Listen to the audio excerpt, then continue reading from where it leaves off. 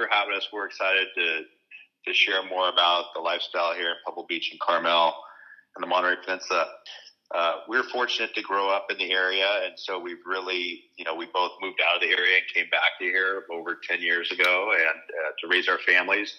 And what we've realized is really one of the things that's so important is the access to outdoor space and the access to nature and grounding with the ocean or the trails. So we can go from, the ocean, the beach, outdoor experiences, and just lots of outdoor spaces.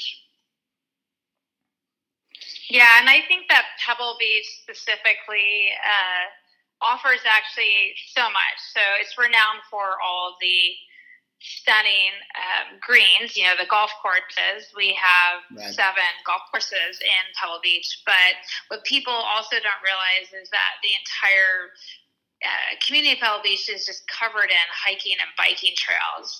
And then we don't allow any homes.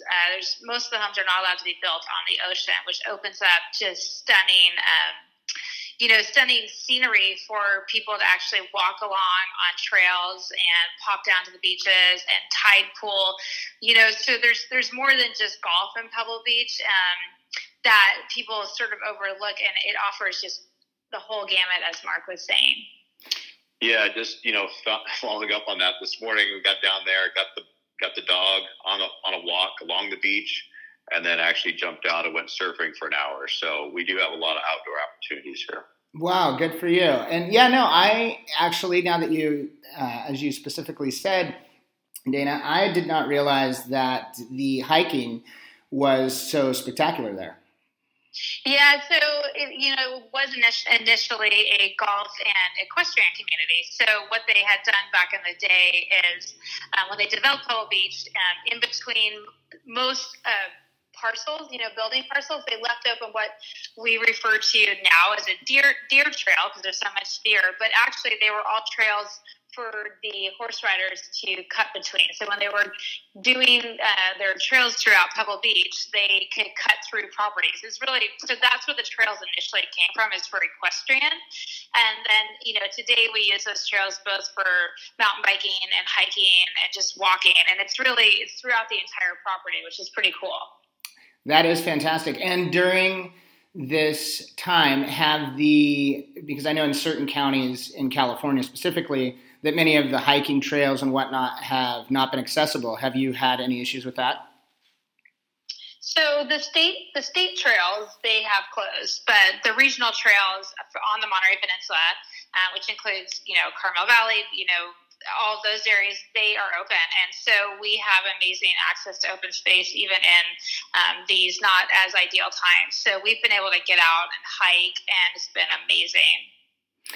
Absolutely. And especially during a time such as this, when people are considering, and especially now, when people have been quarantined, and now in many areas they are being allowed to not be quarantined. And so then as they begin to really, really contemplate, well, when this happens again, it's not really a matter of if. When this happens again, where do I want to be living? And how do I want to be living? And with respect to being able to live in a magical place, I would call it magical, such as Pebble Beach, Carmel, the Monterey Bay, and being, when you are quarantined, or when most people are quarantined and literally cannot leave their homes, and maybe they're fortunate to have a backyard, because you could own the $20 million condo in New York, yet you can't leave the condo.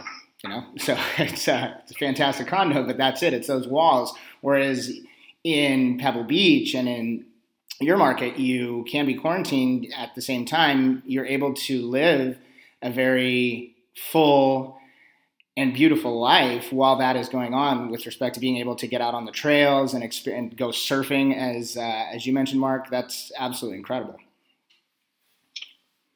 Yeah, we're seeing something that over time we've been a lot of like a secondary home market, and we really are seeing people take a closer look at how they are living. And is their secondary residence going to become their primary? Right. We've had a lot of different firsthand things happening like this. Dana, we've had, a couple of our second home sellers that were going to sell have now decided to move in to that house full time. We've had a couple of people that are looking at homes in this area where all of a sudden they said, hey, if I am going to be, we've all been working remotely for the last, 8 weeks. If we're going to do this for another year, why live somewhere it's congested? Why not live somewhere where I have access to outside, the outdoors?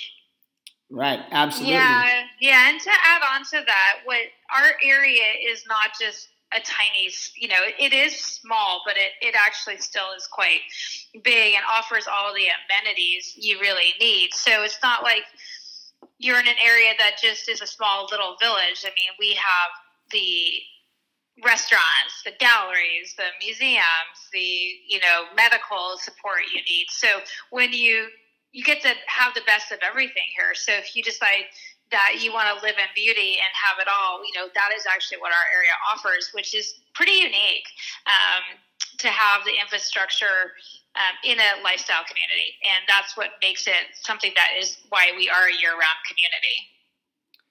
I'm going to use that. I love that. The infrastructure in a lifestyle community. Yeah. I mean, that is why it works. And that's, it's why we came back to the area. Mark and I both were raised here, and both went off to our respective schools and started different careers in different locations. And then we returned to the area because we could have the best of the best, but still, have everything else too. So we could live where we wanted to live, and then we had all the support. I mean, you can't necessarily do that in some towns.